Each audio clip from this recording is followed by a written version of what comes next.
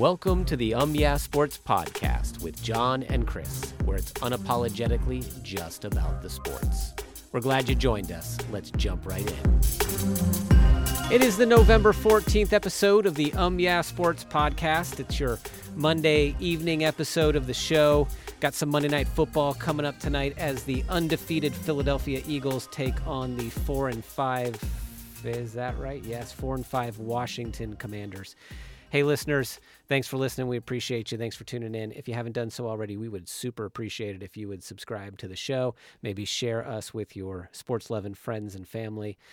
We've also got a website, www.umyeahsports.com, that you can go to, which has got like an aggregation of the best headlines from local sites, the socials. We bring everything together for you. There's no ads. It doesn't cost you anything. So if you like to check out what's happening in the sports world ongoing, we encourage you to check that out. Also, we're over there on the old Twitter at Yeah Sports, and we would love to hear from you. Would love to talk to you. Hey, John, how's it going? It's going well. How are you? I am doing excellent. I am doing very, very well because the Tampa Bay Buccaneers are back on track. They head over to Germany, put on the lederhosen, take on the Seattle Seahawks, the surprising Seattle Seahawks. And what happened, friend? Did veteran poise beat out rookie fervor? What do you think? Yeah. The young guys, younger guys. Just when they went on the field to execute, guess what? Didn't work out so well for him. All right, what do you think? This game, we talked about it. We were saying that they need to establish some sort of running game if you're Tampa, and then that will open up a lot of passing for them. Sure did. They did both those things, and Seattle looked terrible. I mean, there were so many busted coverages on several drives. Yeah, there was a couple of drives. They got a couple of interceptions, but one of them was Fournette trying to throw to Tom Brady, and Tom Brady slipped. So that's what it is. But like one interception, and they really just dominated Seattle the entire game. And, at this point, we said that they needed to win this game in order to get their season back on track and get in the right direction. They looked dominant. They are 2-0 over the last two, my friend. Yes. The offensive line looked good. They got established a run game. Like I said, Fournette, White both had really good runs until Fournette obviously got injured with the hip injury. That won't keep him out. And then pretty soon we'll get the Bucs will get Ryan Jensen back as well. So they'll have that all happen. Do we know when that He just tweeted today something about football, so I think that's soon. That's good. That's a good sign. So that's happening, and when that happens, things are going to be even better. If he can get back during this sweep up of where the Tampa Buccaneers are at, add an extra guy in there, and things are looking good, because this pass rush of the Seattle Seahawks has been very good in the last few games and throughout the season, but they didn't touch Tom Brady pretty much the entire time. Tom Brady has just as much as, or all the time he really needed to get to the wide receivers, make plays, do everything they wanted to do, and do it successfully. And getting that running game established early felt a lot like watching someone play Madden that just wants to establish the run game first. And they legitimately called 3 or 4 running plays in a row. Yeah. And the first few possessions, that didn't work. But because they did that, they ended up getting to a situation where they got 15, 20-yard runs. And then they followed that up with play action or just passes, because the Seahawks came down into the box to try to stop the run. They were so worried about them running that they left open huge gaps in the secondary, which led to touchdowns, and then Fournette walked into the end zone. The play calls, they basically got to toy with Seattle. That was basically what happened. It's just, let's just do whatever we want.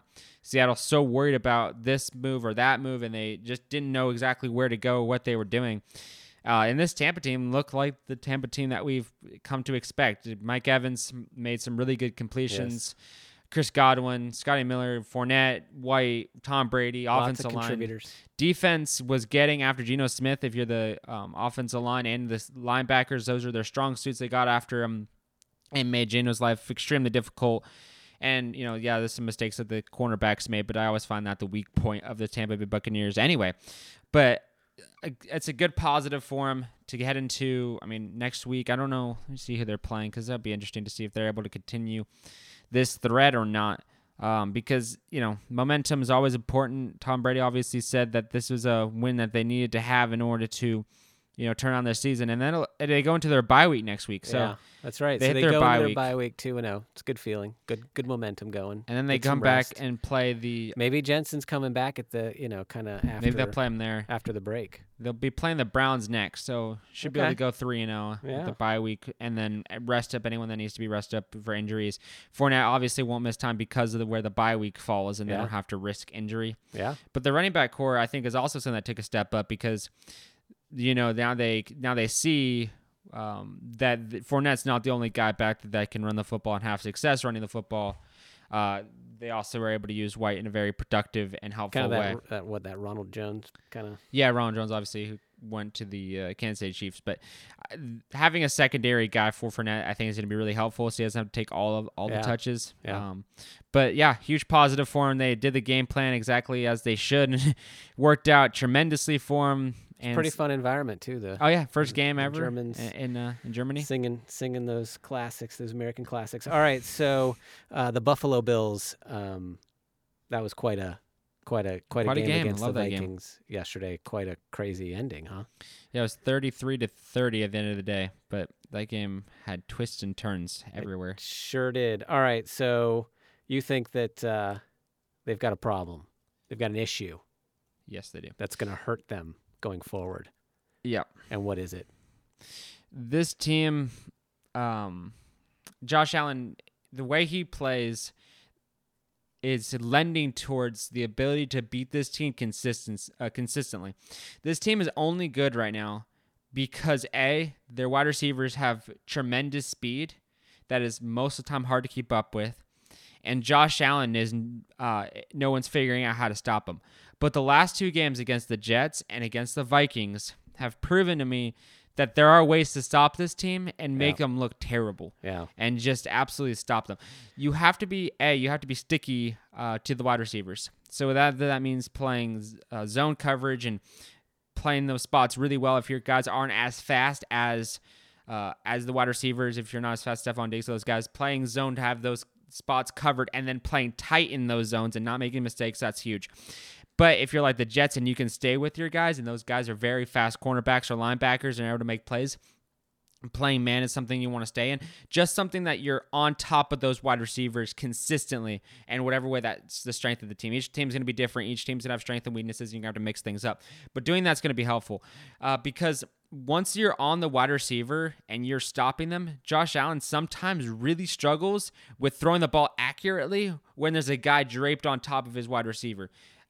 Stephon Diggs is usually able to overcome that and catch the football, but I saw several errored passes when the cornerback or linebacker was within 5 yards of the wide receiver and wasn't wide open. They were able to make a play, knock the ball away, grab the wide receiver's arms, do something like that, and prohibit them from making a play. That's the one part. And throughout the season, if you look at the games that they have played, you would notice that the games that they destroyed on, the wide receivers were blowing past the coverage and they were just streaking towards the end zone. All Josh Allen had to do was throw it in the general area. Sorry, okay. Vicinity of the wide receiver, That's right. and they make a play. With the games like the Jets against the Vikings, against the Dolphins, they were able to get close enough to these wide receivers that wasn't working. The other thing that, as far as Josh Allen is concerned, is you have to collapse the pocket in a certain way, because the way that the teams are collapsing it, where they're collapsing the sides and then the front opens up, you can't catch Josh Allen when he's open and just running an open field, green grass is in front of him. It's usually either going to be a touchdown or a 20 or 30-yard run play. If you collapse the pocket where you're collapsing one side and the other side at the exact same time, or using one side of the pocket and collapsing that side, and then on the opposite side, laying off a little bit and getting out of the blocks to be able to seal that edge, you're going to make Josh Allen throw from a weird platform. And something I've noticed over the last few games is he's terrible from different platforms. He cannot throw the ball accurately if he's throwing off his back foot. He cannot throw it if he's with a little bit of pressure in his face. He's making bad reads. He's not seeing guys that are standing right in front of his face. If you're able to get a guy chasing him down or something, that usually flusters him in a way where he makes a ton of mistakes, and then you're able to make plays and you're able to stop him. And the other thing that will do is that will help your secondary, because the reason the Bills wide receiver connection with Josh Allen is so good is because he escapes the pocket. And yeah, you can be sticky for the first 5-6 seconds. But if your linebackers or defensive line isn't getting to Josh Allen, these wide receivers just have all day to just run around back there, and then you're going to end up losing them. And we saw that in the Vikings game, and that's been kind of the struggle.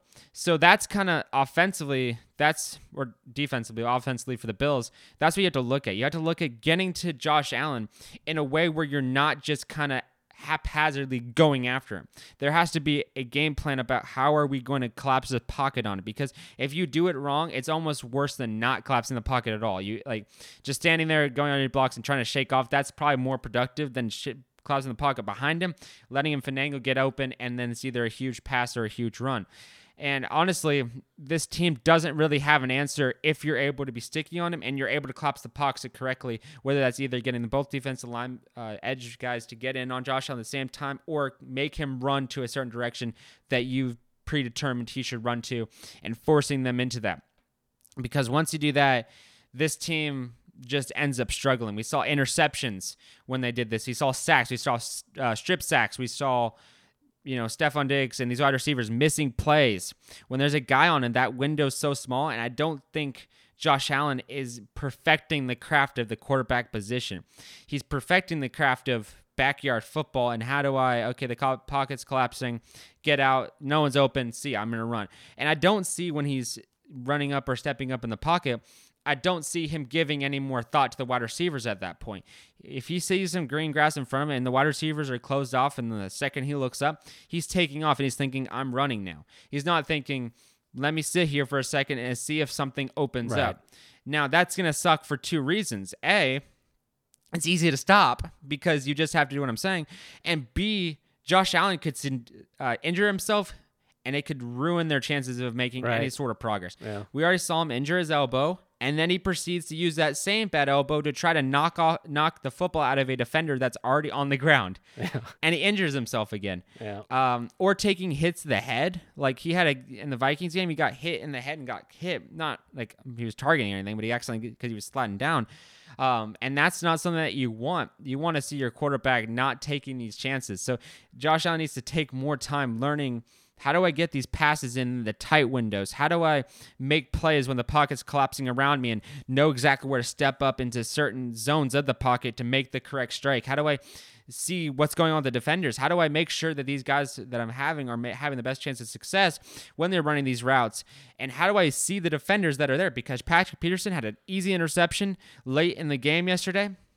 He was just kind of sitting in the end zone, simply drifted over a little bit. Josh Allen didn't see him try to throw a risky pass. Or there's double coverage on Stephon Diggs. He's trying to throw that risky pass because he wants it to work and he's trying to get it to work. Or in that Jets game, very early on, he throws a bad interception because the defender was within a few yards of the wide receiver, and he simply drifted over because Josh Allen just thought, it's going to work every time. So now you see that there's a little bit of a pattern between the teams that they lost to and the teams that they won to. It's like the Rams or the Steelers. Those teams are not good defensively. They're having a lot of struggles defensively, and they're able to blow by him. But then you look at the Dolphins, they're able to sack him. They're able to get strip sacks. They're able to make his life miserable. And then the Jets, they were able to do both defensively as far as getting sacks and getting their wide receivers to be stopped. And then you look at the Vikings, they slipped up a little bit. They had chances to get absolutely dominated and just get obliterated. But then they started to do what I'm talking about. They got sticky and they got to the quarterback and they just collapsed the pocket in the correct ways. And then Josh Allen took a deep nosedive and, they ended up losing the game because Josh Allen got frustrated and tried to force the ball into a hole that he had no business forcing the ball into. You got to be way more careful than that. Well, they get the Browns this week coming up. That's probably a little bit more of a buy, but when you get into the playoffs and you get into these situations that they really want to get to the Super Bowl, they really want to get all the way there and they want to win. Sure, you're gonna have to fix this stuff because these playoff teams are the best of the best. They got all the way through. They did the trial by fire to get to the season. They played you. They know what you're about, especially in the AFC. They got lots of tape to look at. You've got to work on this because this is the same Josh Allen. Josh Allen has not changed for this entire time in the league. He only came on strong because everyone's enjoying his play of taking all these chances and taking all these risks. Yeah, it's true. It's what's fun about it, but it is dangerous. But it's not forward thinking, A, right, sure. And B, it's not a good game plan. Yeah, so the coaches need to fix that. But the more I see, the more I think to myself, if if teams can figure this out, and they probably are figuring it out, and that's why we saw back-to-back losses. But if you watch the footage on these two games, you can see there's definite ways to beat this Bills team, and it's scary times coming for them. Okay, well, we're going to stay on the NFL, probably stay there for the entire episode. Sticking to quarterbacks, the Saints. The post-Drew Brees era has not yet borne out a, successor franchise quarterback. Yeah. What are they going to do? I think it's time to just cut your losses at this point. I think it's time for a huge rebuild. I think you keep Chris Olave because he's been a really good wide receiver for you, probably the best that you have. But getting rid of Michael Thomas, either through trade or just letting him go through free agency or just cutting him. And then Jarvis Landry, I would say count your losses there as well, because those guys are not staying healthy and are not able to stay on the field. You got to reconstruct your entire quarterback room. I think you get rid of Jameis Winston, and I think you get rid of Andy Dalton. I keep Andy Dalton if you want to keep one for a backup, but Jameis Winston, I would try to let him either seek a trade or try to find a trade partner or let him walk, because right now what's valuable is getting draft choices for next year's draft. So you can draft a quarterback, so you can draft a defensive guy, so you can draft a couple new running backs and just build from the ground up, because none of the guys you have in the office right now are game changers. Your defense is your best spot on that team. They got a good defense. They got good veterans. I'm not complaining about that. I think they're good there.